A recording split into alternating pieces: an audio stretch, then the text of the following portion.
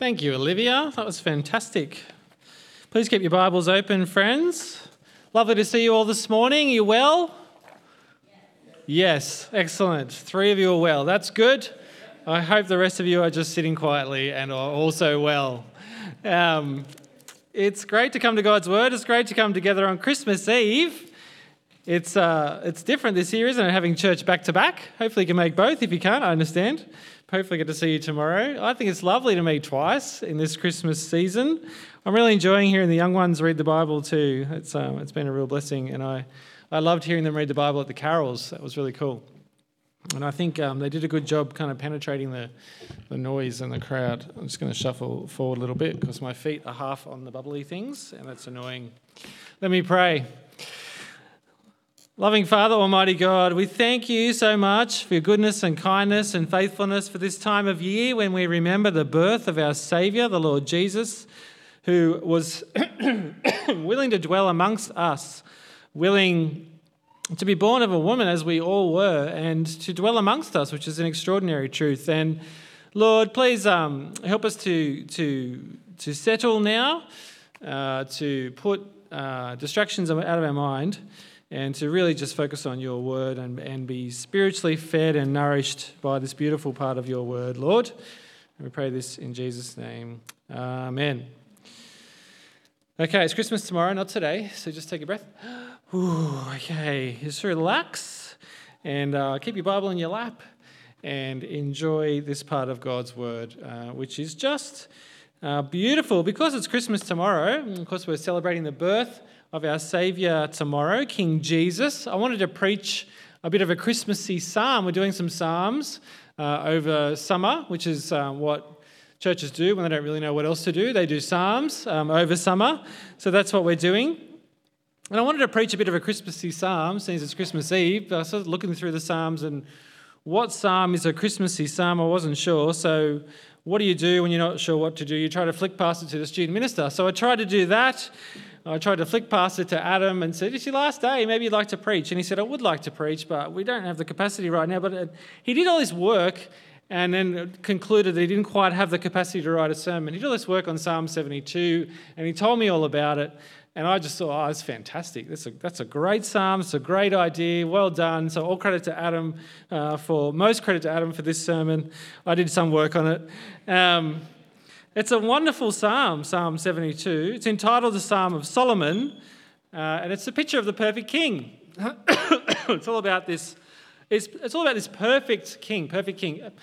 A king Solomon could never be. He could never be a perfect king because he's a human being.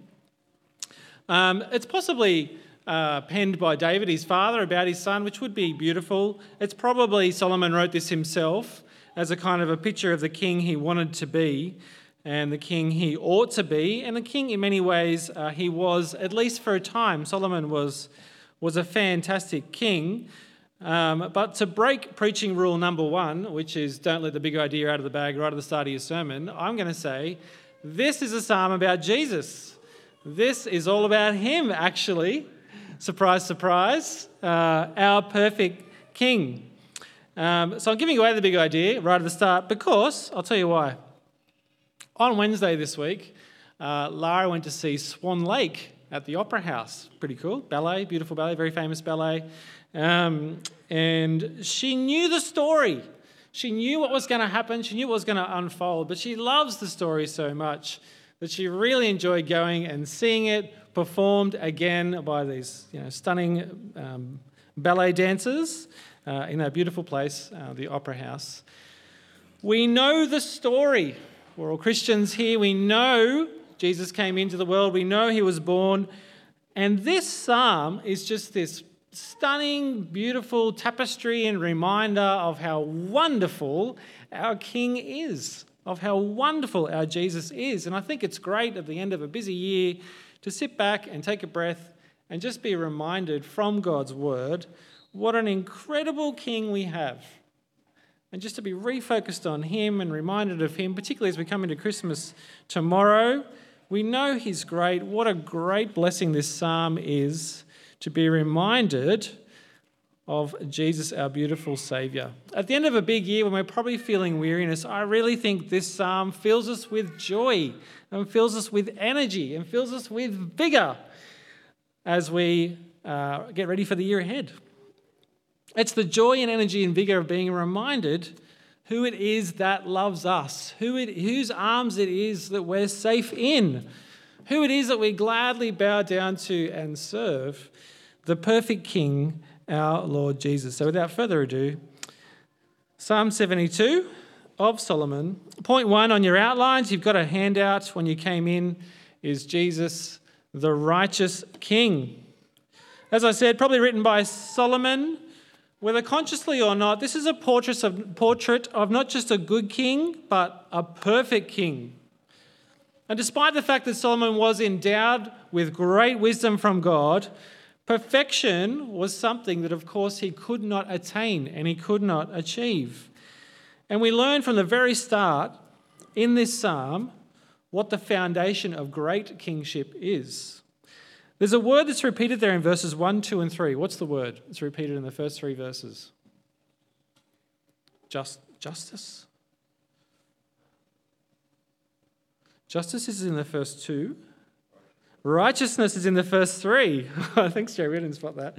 Justice in the first 2. Righteousness in the first 3. Overlapping ideas, justice and righteousness. Endow the king with your justice, O God, the royal son with your righteousness. May you judge your people in righteousness. May the mountains bring prosperity to the people, the hills, the fruit of righteousness. Righteousness, knowing what is right and then doing it.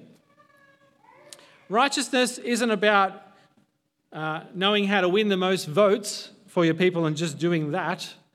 Righteousness is knowing what's the very best thing to do in the eyes of God and then doing that. What's the right action in God's sight? That's true righteousness.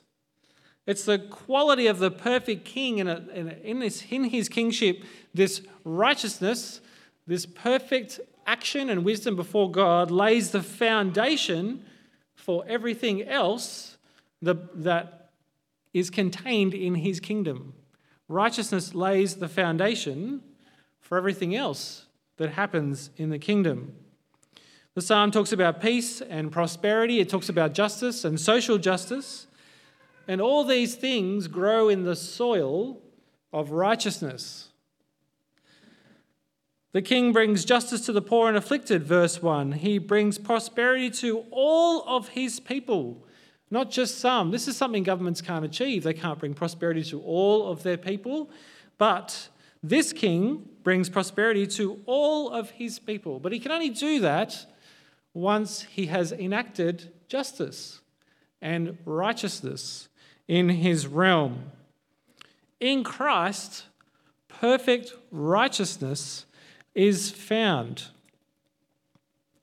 Romans chapter 5 says, "For just as through the disobedience of the one man, Adam, the many were made sinners," the first Adam, "so also through the obedience of the one man, the many will be made righteous." Jesus' perfect obedience in life and also unto death perfectly and justly dealt with our sin and rebellion so that we too may be presented holy, blameless, righteous before God. Jesus, in Christ, we find righteousness. Jesus creates a new community, a new humanity in which righteousness reigns. And the consequences of this new humanity, the consequences of righteousness, is peace. But peace can only be found through his righteousness. Jesus brings peace between us and God. He brings peace between us and one another. He brings peace in our hearts and our minds. And he brings prosperity for his people. Not prosperity at the expense of one another, where some have and some have not, but prosperity for all, prosperity in Christ, the richness of being united to him together with one another. We're told the poor are made rich, the marginalised drawn in, the downtrodden lifted up, the children of the needy saved. And verse 4, we're told the oppressor is crushed. So great is this king that the prosperity that he brings, So great is this king that the prosperity that he brings is global in its scope. The mountains bring prosperity, the hills, the fruit of his perfect righteousness. It's what we foolishly long for from our governments, that they will bring ultimate peace and prosperity, which of course they can't do because they don't have perfect righteousness. And you can see already from this psalm, this kind of righteousness is beyond even the greatest and most blessed king of all, some would say, the great King Solomon. Even he could not achieve this kind of righteousness and peace and prosperity, let alone Chalmers and Albo. Secondly, the second feature of the perfect king that we're presented with is that he is eternal. And like any good psalm, we're given this fact in picture language.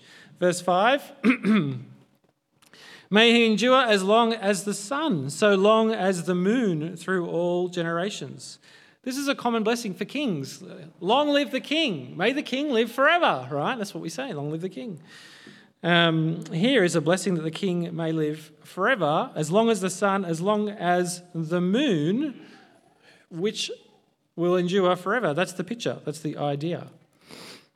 In Jesus, this vain hope that the king will live forever. Of course, no king lives forever, but in Jesus, this hope is a rock-solid reality. Jesus is an eternal king. He is our forever king. Verse 6 is my favourite verse, given that I do love a good lawn, and I threw a quick picture of my lawn on the screen. There it is. Mowed it and watered it yesterday. It's okay. It's got some work to do, but it's come up all right. Verse 6, may he be like rain falling on a mown field, like showers watering the earth. In his days may the righteous flourish.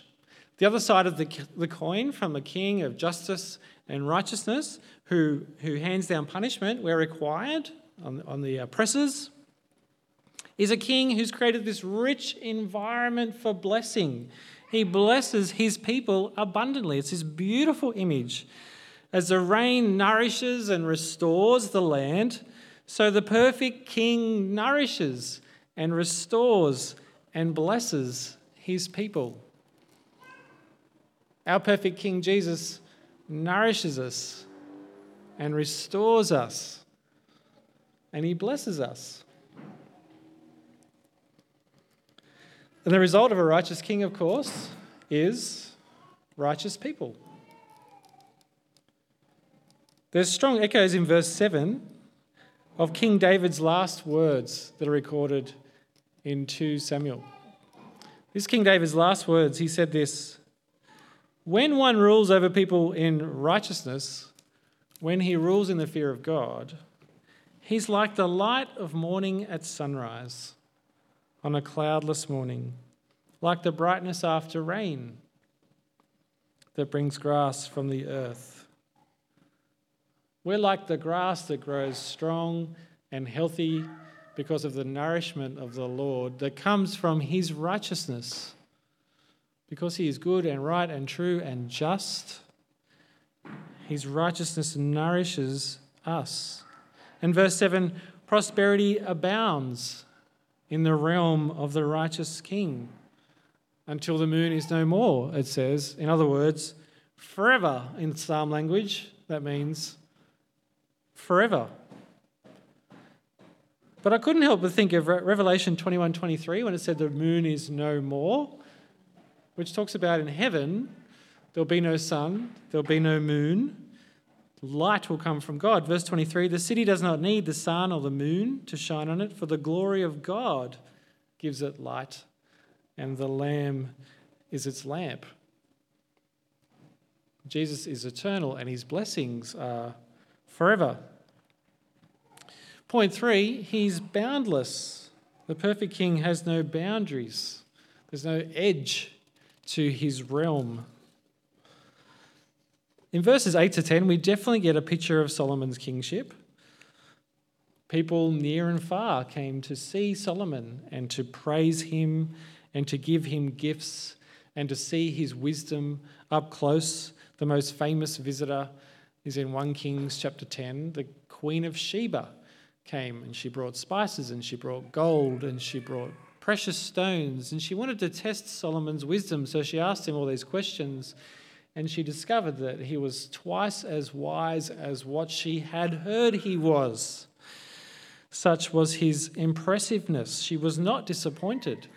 Her expectations were far exceeded. But again, our psalm demands the impossible of a mere human being like Solomon. Verse 11, Psalm 72 says, "May all kings bow down to him, all nations serve him." Yikes. This isn't just respect and gifts, as Queen of Sheba brought. This is homage. This is total servitude. This is complete submission to this king. Something the thoroughly impressed Queen of Sheba was not willing to give. She was not willing to completely submit herself to Solomon. But our psalm demands complete submission of kings to this great king. It points to Jesus again, doesn't it? Look at John chapter 12. Now there were some Greeks among those who went up to worship at the festival. They came to Philip, who was from Bethsaida in Galilee, with a request. "Sir," they said, "we'd like to see Jesus." Philip went to tell Andrew, and Philip in turn told Jesus. Jesus replied, "The hour has come for the Son of Man to be glorified. Very truly I tell you, unless a kernel of wheat falls to the ground and dies, it remains only a single seed. But if it dies, as Jesus did, it produces many seeds. Anyone who loves their life will lose it, while anyone who hates their life in this world will keep it for eternal life. Whoever serves me must follow me, and where I am, my servant will also be. My Father will honour the one who serves me." King Jesus requires wholehearted submission and servitude to his rule. And the one who's willing to honour the perfect king in this way will be honoured by God in heaven. The one who created the universe by speaking, the one who sustains all things, we're told, honours you when you submit your life to Christ. What an extraordinary truth.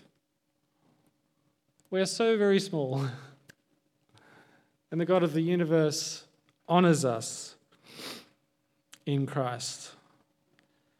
I mean, that we even have an opportunity to serve the King is extraordinary. You think about medieval times. I love medieval times, knights and all that kind of stuff, and the armour and the kings and the castles, all that kind of stuff. The greatest honour of the first knight was to serve the king, to die for the king. That was the greatest honour. Whatever the king wanted was what the knights did for their great king. We as Christians have been given the blessing and privilege of serving the perfect forever king. What a privilege. What a joy. What an honour to serve the perfect king, perfectly righteous, eternal, all-powerful, boundless in his reign. We get to be his subjects. How good.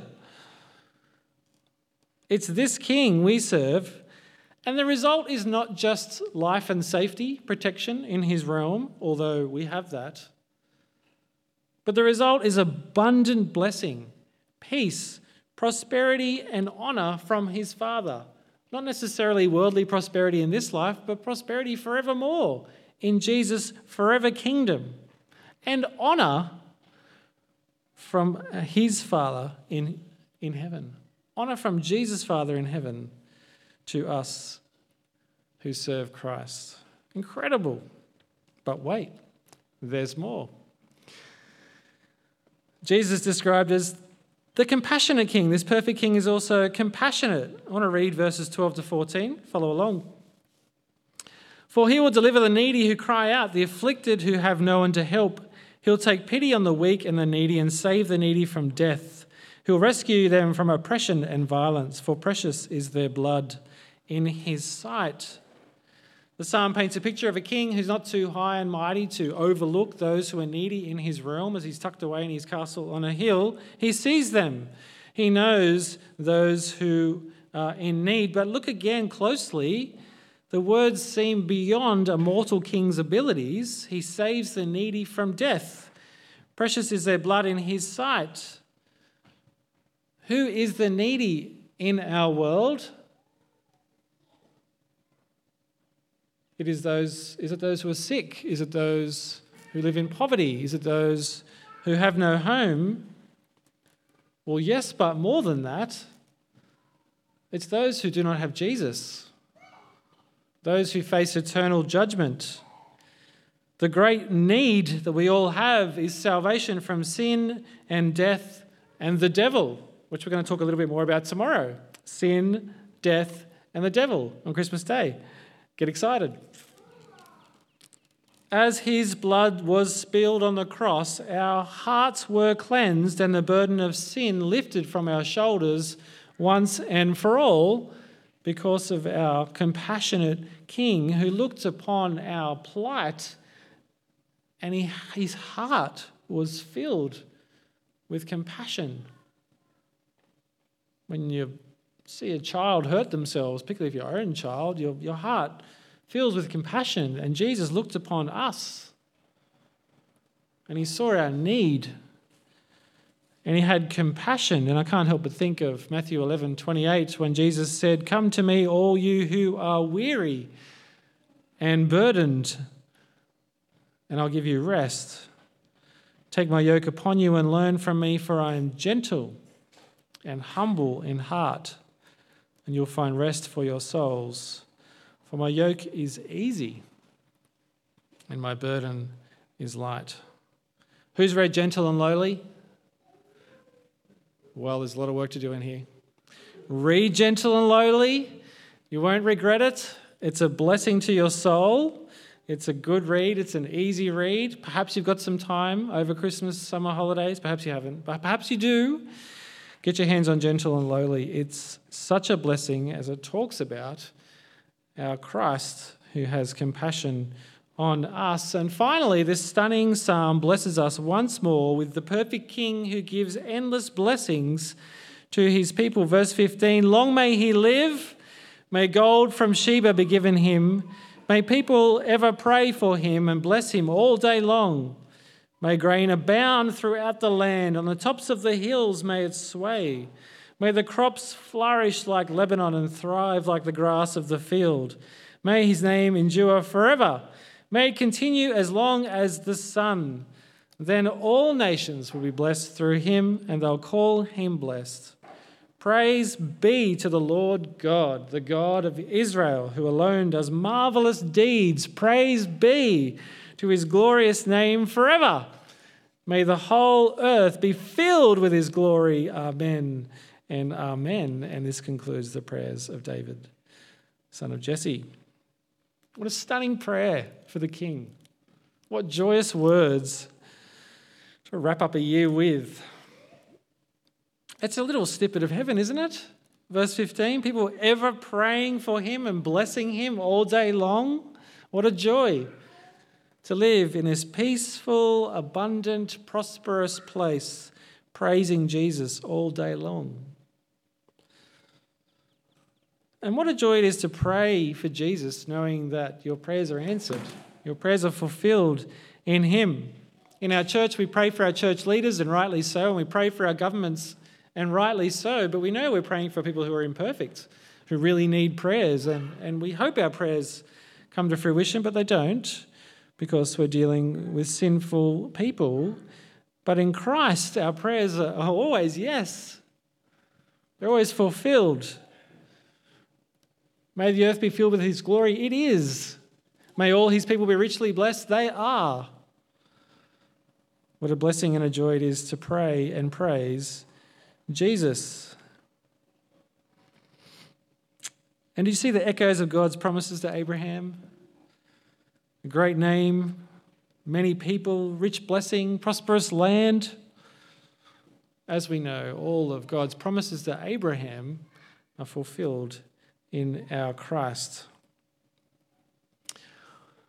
Often sermons, God's word calls us to act, to do something as a result, to change perhaps in some way. But this psalm simply and profoundly calls upon us to remember and rejoice and, in a sense, relax in the knowing that our King is Jesus. We are people of the risen, perfect King.